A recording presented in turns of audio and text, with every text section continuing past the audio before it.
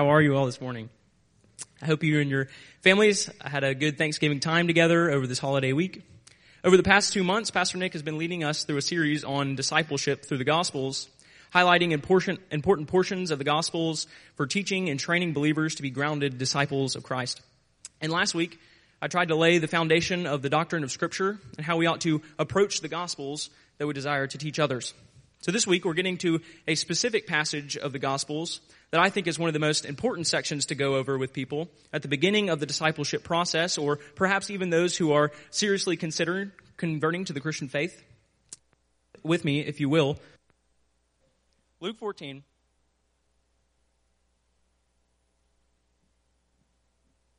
Luke 14, starting in verse 25, and let's stand for the reading of God's Word.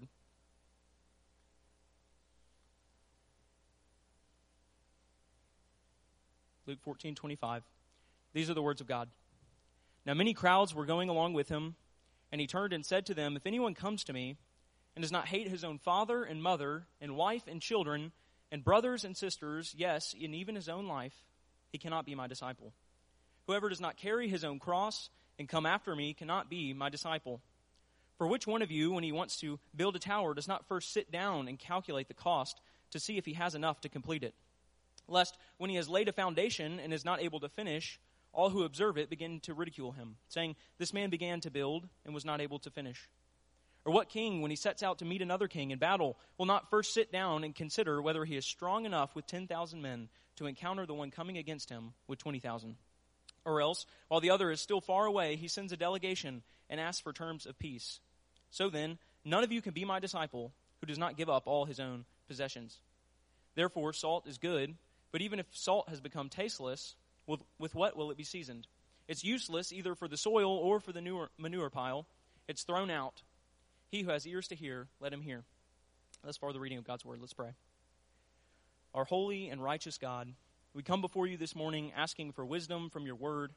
Prepare us, O God, to receive it by faith and to reform our lives by its teaching.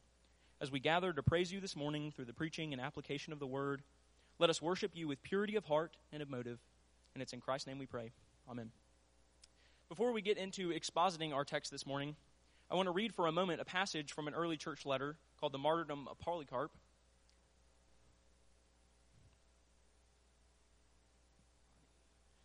Here, I'll read it for a minute. So this is, again, the Martyrdom of Polycarp. Polycarp was the bishop of Asia in Smyrna. And a great persecution was against the church at this time. He was captured by the Romans and taken to a stadium to be publicly martyred if he refused to repent of his Christianity. The letter reads like this. And as he was brought forward, the tumult became great when they had heard that Polycarp was taken. And when he came near, the proconsul asked him whether he was Polycarp. On his confessing that he was, the proconsul sought to persuade him to deny Christ, saying, Have respect to your old age, and other similar things according to their custom. Such as, swear by the fortune of Caesar, repent and say, away with the atheists. Christians were at this time called atheists because of their unwillingness to worship the pantheon of Roman gods. But Polycarp, gazing with stern countenance at all the multitude of the pagan in the stadium, and waving his hands toward them, said, Away with the atheists. Then the proconsul, urging him, said, Swear, and I will set you at liberty. Reproach Christ. Polycarp declared, 86 years have I served him, and he never did me any injury. How then can I blaspheme my King and my Savior? Polycarp here realized the cost of being a disciple of Christ. We read on. And when the proconsul yet again pressed him and said, Swear by the fortune of Caesar, he answered, Since you are vainly urgent that, as you say, I should swear by the fortune of Caesar, and pretend not to know what I am, hear me declare with boldness, I am a Christian. And if you wish to learn the doctrines of Christianity, appoint me a day, and you shall hear them. Polycarp died that day as a monument to the truth of the Christian faith. There was a period of time in the history of the Christian church where our text this morning had a more obvious and immediate application. For a significant period of time, to be a disciple of Christ would likely cost you your possessions, your family, and your life. While in most ways, being a Christian in Polycarp's day is far more difficult than in ours, I'll say this about it. They knew where the antithesis lied. If you wanted to be a disciple, you knew what that might cost you. I'm afraid that in our day, because there's no outright persecution against the American church, we've lost sight of the meaning of our passage this morning. What does it cost you to be a disciple of Jesus Christ? Going back to our text, let's look at verse 25. Now many crowds, it says, were going along with him. So at this point in Jesus' public ministry, he had set his face toward Jerusalem, and as he slowly marches to the place of his death, crowds begin to gather around him as he performs miracles and heals the sick. It seems like this would be the very time, if Jesus desired nothing else, to gain a large following, maybe to start his megachurch, that he would shy away from those hard truths of Christianity. But it's precisely at this time that he utters these harsh and hard words to the crowds. So, with all the people following him, with all the interest that was seemingly being showed in the ministry of our Messiah, Christ decides to speak words here that will likely drive most of them away. We read on in verse 26, "If anyone comes to me and does not hate his own father and mother and wife and children and brothers and sisters, yes, and even his own life, he cannot be my disciple. Whoever does not carry his own cross and come after me may not be my disciple." Before we go on to looking at the specifics of Jesus' words, I want to point out that this isn't the first time that Jesus has addressed the crowds in such a stark way. If you'll look with me back to John, the book of John, chapter 6.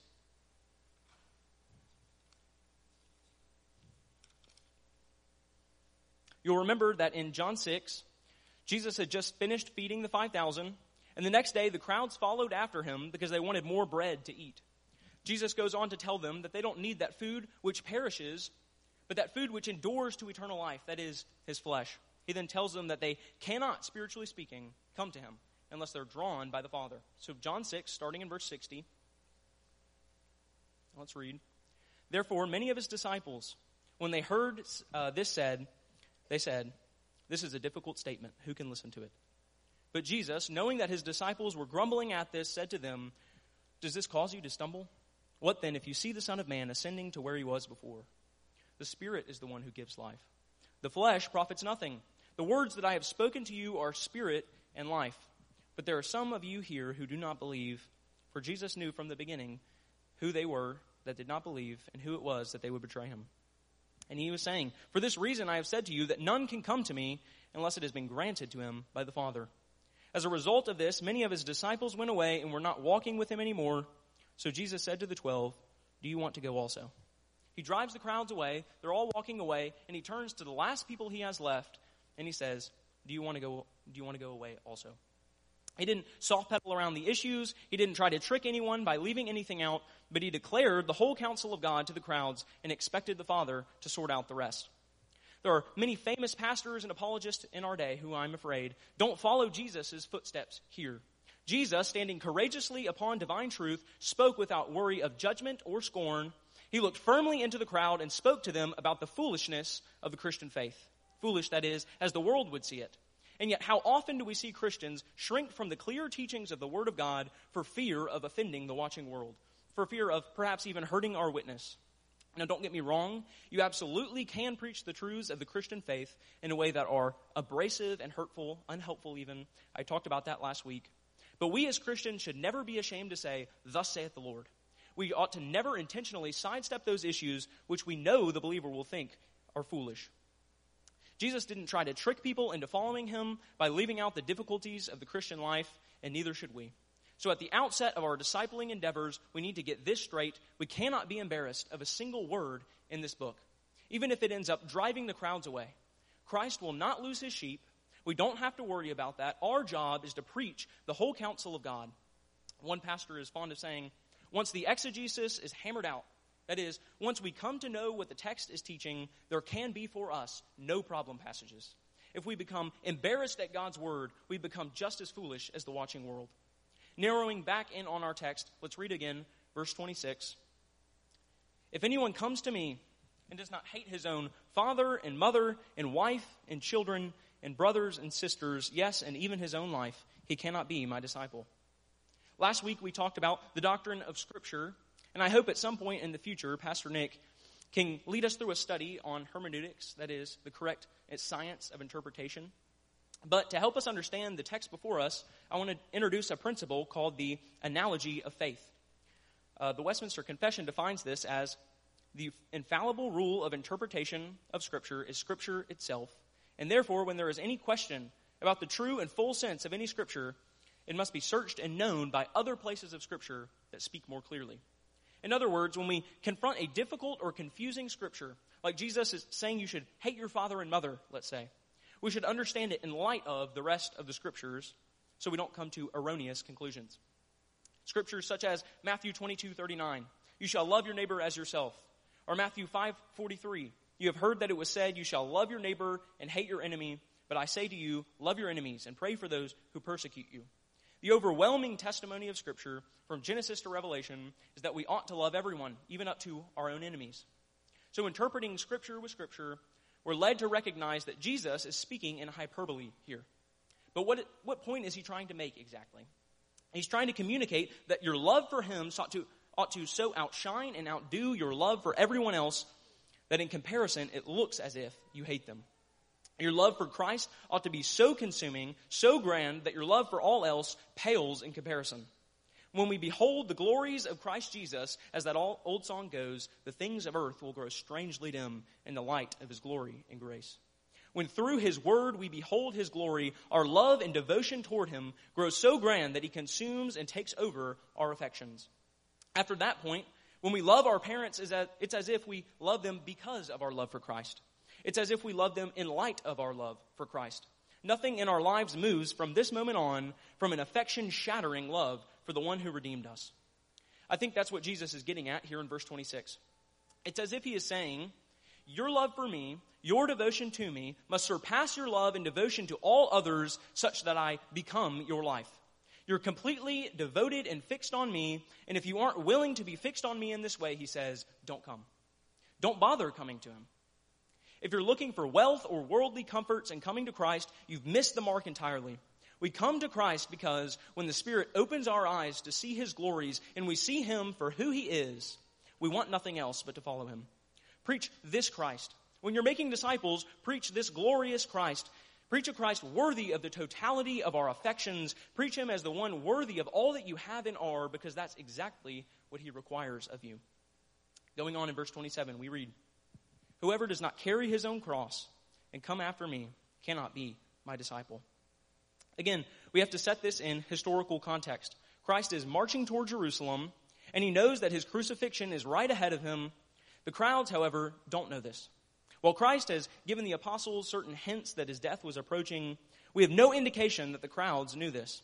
So imagine you're in their shoes for a moment. You've been following a man who's been healing the blind, raising the dead, and feeding the multitudes.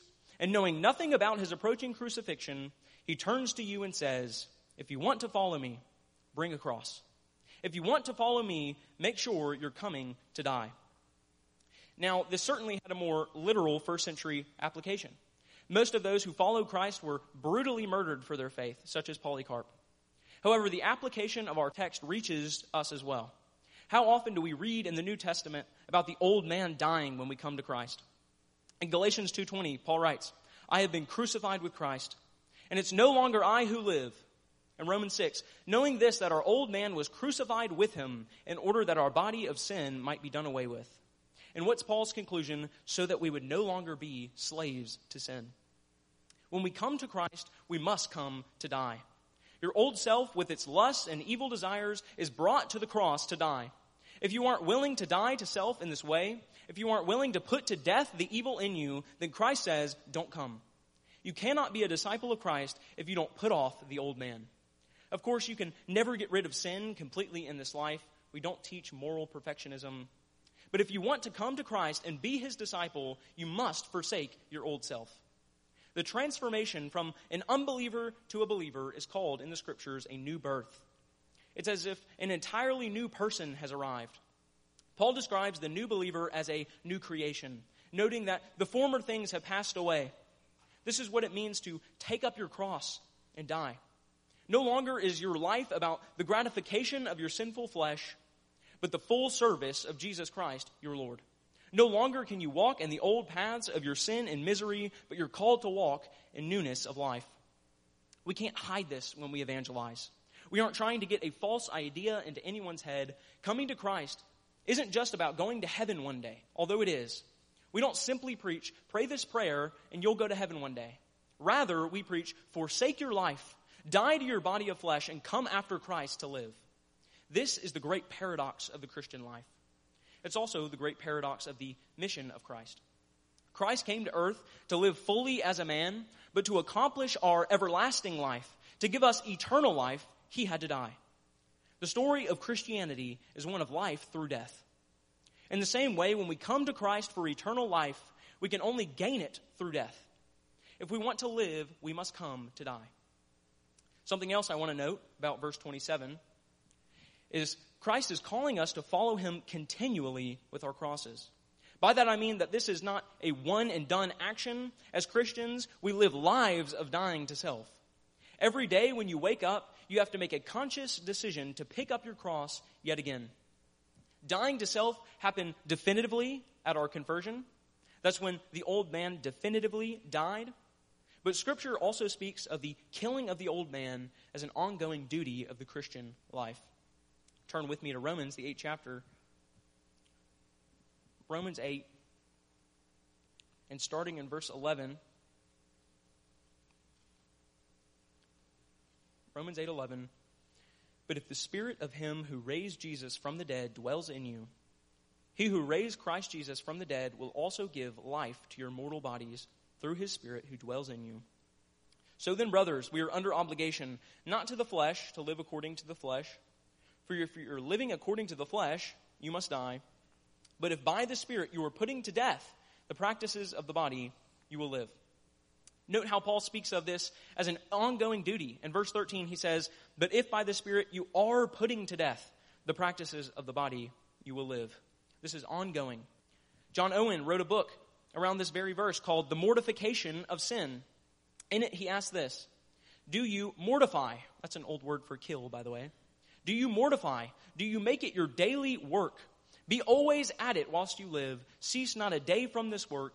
Be killing sin, or it will be killing you. Even as a born-again, Spirit-indwelt believer, we are in the continual battle with our flesh. And sin is trying to each day to overtake us. So we have to make it our daily habit to look toward Jesus, see his glory, and decide to follow him. Pick up your cross. Be always in the process of killing sin. Not just those outward and blatant sins, in some sense, those are the easiest to catch. But examine yourself daily to see what's at the root of your outward sins. You don't just wake up one day and decide to murder someone.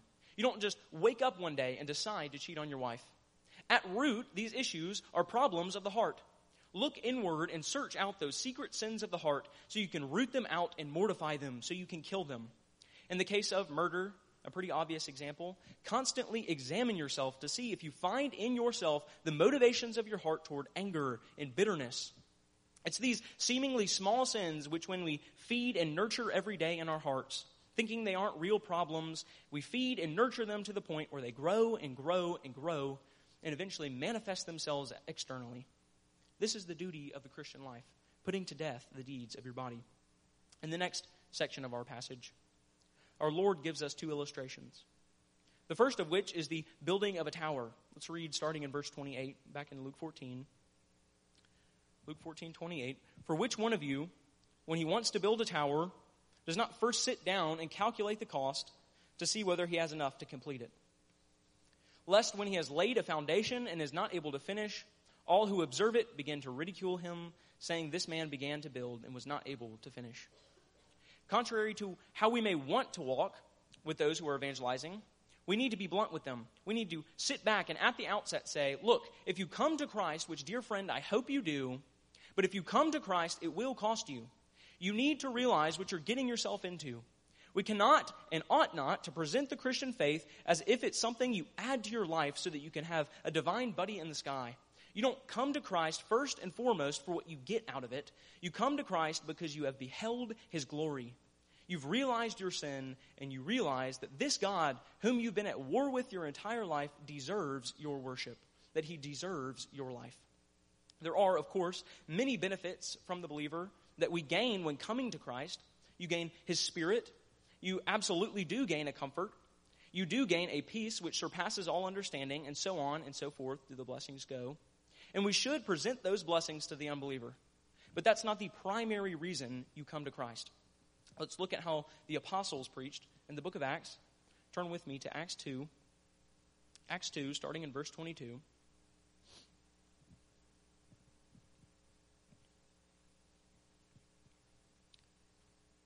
Acts 2:22, we read, "Men of Israel, listen to these words. Jesus the Nazarene, a man attested to you by God with miracles and wonders and signs which God did through him in your midst. Just as you yourselves know, this man, delivered over by the predetermined plan and foreknowledge of God, you nailed to a cross by the hands of lawless men and put him to death. But God raised him up again, putting an end to the agony of death, since it was impossible for him to be held in its power." We see that Peter preaches to the Jews and shows them their sin. This Jesus, he's saying, was the Lord of glory, and you murdered him. But God has raised him up, he goes on to say, and he now sits enthroned in heaven as king. We'd expect them to say, Peter, quit being so judgmental. But the exact opposite happens. We read their response to his preaching in verse 37. "Now when they heard this, they were pierced to the heart, and said to Peter and the rest of the apostles, 'Men, brothers, what should we do?'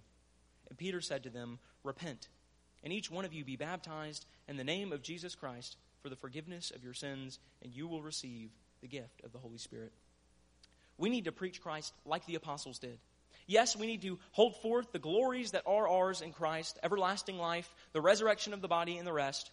But we need to make it clear at the outset that if you desire to follow Christ, and again, I hope and pray that you do, you need to know that you have to forsake your sins. You need to know that you can't live like you used to in the vanity of your flesh, following the evil desires that are within you. Come to Christ to live, yes, but come to Christ by dying. Count the cost. But back to Christ's illustration. We need to be presenting the gospel in such a way that with our message of hope and life, we also preach these difficulties. Sit down and count the cost. It will cost you your worldly comforts. It will cost you your favorite pet sins. It will cost you, dear friend, everything. But oh, brother, is it so utterly worth it? Come to die so that you can live. Lay out the cost. Tell them exactly what it will cost them.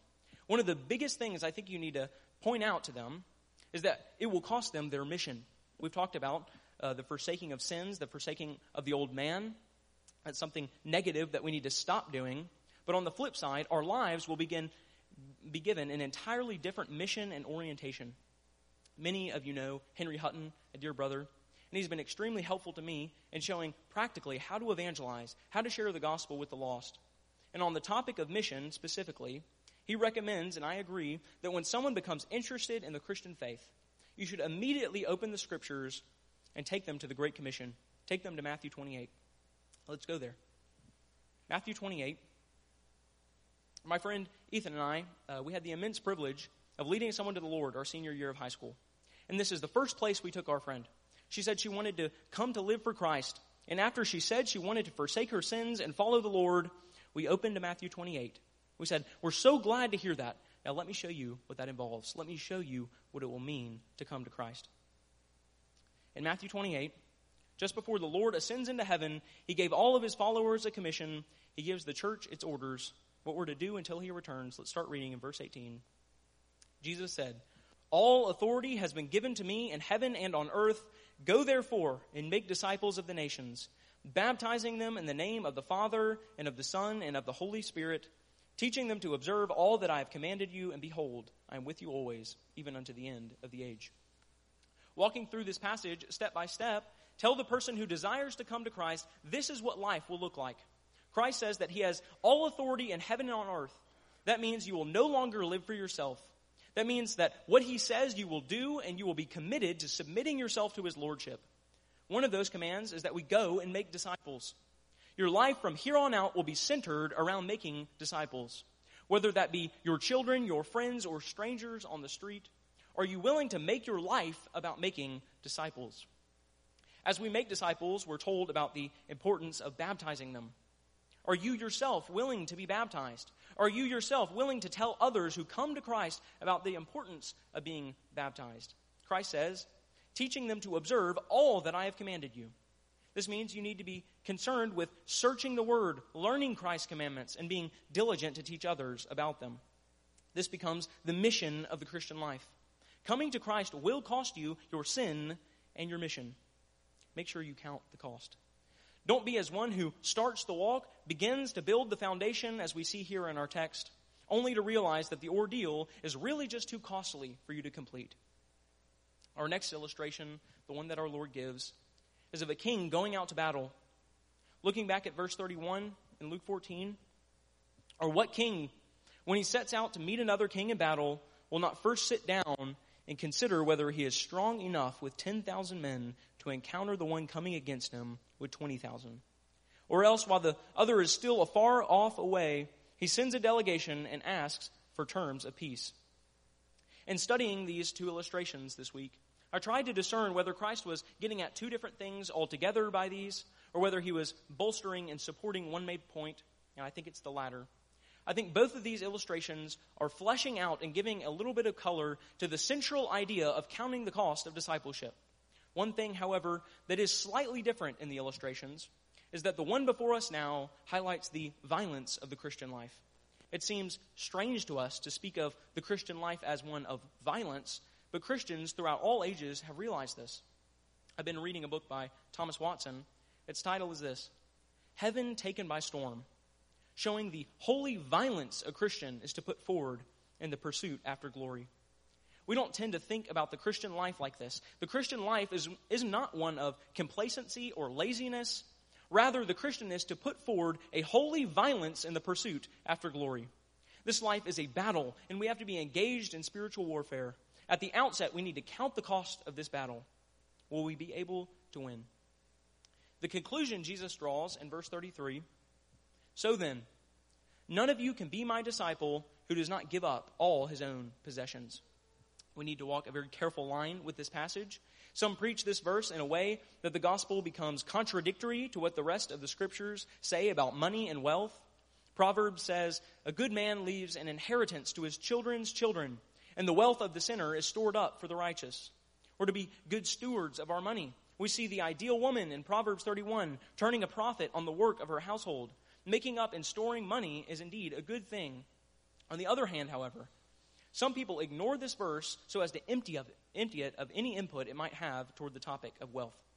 I believe Christ is saying here in verse 33 the same thing he's saying back in 26 about hating father, mother, sister, and brother. Christ is calling the disciples not to give away every dime and dollar that they have to charitable organizations, but Christ is emphasizing that nothing belongs to you anymore. Your family, your possessions, and even your own life is now completely and utterly at the Lord's disposal. The money you have is no longer yours, so use it to the service of the Lord. Christ calls you to be faithful with what you've been given. So yes, be overwhelmingly charitable. Give freely and without expectation of return. The money and possessions you own are no longer your own. Use them in service of the Lord. But this doesn't mean you need to become homeless or sell the clothes off your back. It does mean that Christ expects you to use every single bit of your life and possessions at his service. He's answering the question we've been asking this whole time: what does it cost to be a disciple of Christ? The answer, of course, is everything. It will cost you your time, your money, your mission, your favorite pet sins, your family, and even your own life. And if you don't want to surrender all of it to Christ, he says, don't bother coming. Verse 34. Therefore, salt is good. But even if salt has become tasteless, with what will it be seasoned? It's useless, either for the soil or for the manure pile. It's thrown out. He who has ears, let him hear. This statement from Jesus is reminiscent of what he said back in the Sermon on the Mount, of course, in Matthew 5. There he calls all believers the salt of the earth. Salt, specifically in the ancient world, had two primary functions. The first would be to season food, and the second would be to act as a preservative. But given the fact that our text speaks of salt becoming tasteless, Christ is most likely focusing on the salt's role as a seasoning. But either way, Christ's main point is this: salt has a particular function. In this case, it's to make the food taste better. But if the salt loses its taste or its ability to be used as a seasoning, then it's worthless. It's good for nothing. And in the same way, Christ is saying, believers are called for a certain purpose. Everything we've talked about thus far, but the reason we have been told to count the cost is so that we don't come after Christ, follow him for a time, and then forsake our walk because we didn't realize what it would cost us. If we were to do that, we would be like the salt in our text, becoming tasteless, becoming worthless. We would be forsaking our purpose. And Christ says that we would be good for absolutely nothing. We won't even be good enough for the manure pile. Yes, he says. We'll simply be cast aside and thrown out. Christ is an enemy of lukewarm Christianity. He despises and abhors men who claim his name without departing from iniquity, without living fully the Christian life. We see something similar in Revelation 3. Revelation 3:14, "And to the angel of the church in Laodicea write, this is what the Amen, the faithful and the true witness, the beginning of the creation of God says, I know your deeds, that you are neither cold nor hot. I wish that you were cold or hot. So because you are lukewarm and neither hot nor cold, I will spit you out of my mouth. Because you say, I am rich and have become wealthy and have need of nothing, and you do not know that you are wretched and pitiable and poor and blind and naked." Christ, again, wants all of us. He wants us to forsake all for his name, and he will accept nothing less. Matthew Henry wrote this, "Lukewarmness or indifference in religion is the worst attitude in the world. If religion is worth anything, it's worth everything. Here is no room for neutrality. Christ expects that men should declare themselves in earnest either for him or against him." This is a hard saying. So hard, I'm sure, that many in the crowds following Jesus walked away. I'm sure for many, they counted the cost and decided that it wasn't worth it. So why, O Christian, are you here? Why are you here when the costs are so high?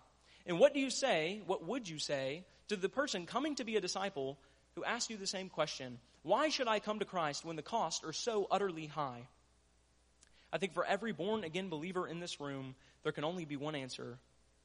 Because we have seen his glory and realized that all that I have, all else that I desire in this life is worthless when compared to the priceless gem that is the Son of God.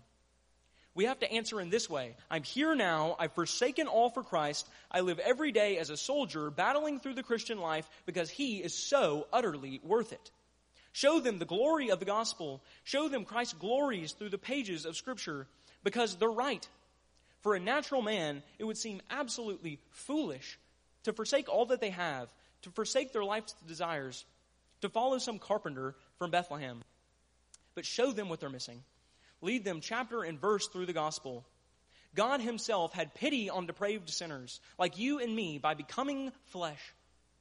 Christ Jesus is your creator in the flesh. He came to save sinners from their transgressions of his law by living a perfect life and offering his status of perfect obedience to you by faith. If you will but come to him, you will find him to be a perfect Savior. Having died, he's now surely alive, and he's seated at the right hand of God, waiting for that appointed day, at which time he will judge the secrets of men by his gospel. Plead with them, O sinner. I pray you find yourself in him before that day comes. And it's only in this light, in light of a Christ who is altogether lovely, altogether glorious, that this cost calculation makes sense. But if they come to Christ, and how we pray that they do, if they come to Christ, they will say with Paul, "But whatever things were gained to me, those things I have counted as loss for the sake of Christ. More than that, I count all things to be loss because of the surpassing value of knowing Christ Jesus my Lord, for whom I have suffered the loss of all things, and count them but rubbish, so that I may gain Christ, and be found in him, not having a righteousness of my own, which is from the law, but that which is through faith in Christ Jesus, the righteousness which is from God upon faith, that I might know him in the power of his resurrection, and the fellowship of his sufferings, being conformed to his death, in order that I may attain to the resurrection from the dead." So can I exhort you who are here, you who are Christians, those who are already his disciples, those of you who may be weak and weary in the faith, as you face the cruelties of life, look to the glories of Christ. When you look at him, you'll start to remember why you decided to pay the price, why you thought it was worth giving up everything for his name in the first place, because he is so worth it. That's all I have. Let's pray. O merciful Savior, we praise you this morning for the high calling we have in Christ Jesus. Thank you, Lord, for giving us your Spirit. Thank you for giving us a sight of the glories of Jesus Christ. Help us every day to fix our eyes upon him, to trust in him, and to rejoice in him. Lord, let the world see the glories of Jesus Christ. Send us out as messengers of the good news, telling men where to find refuge from the wrath to come. In your word you promise, O Lord, that all the ends of the earth will remember and turn to you, and that the families of the nations will worship before you. Hasten that day. We ask it in the name of your Son, Jesus. Amen.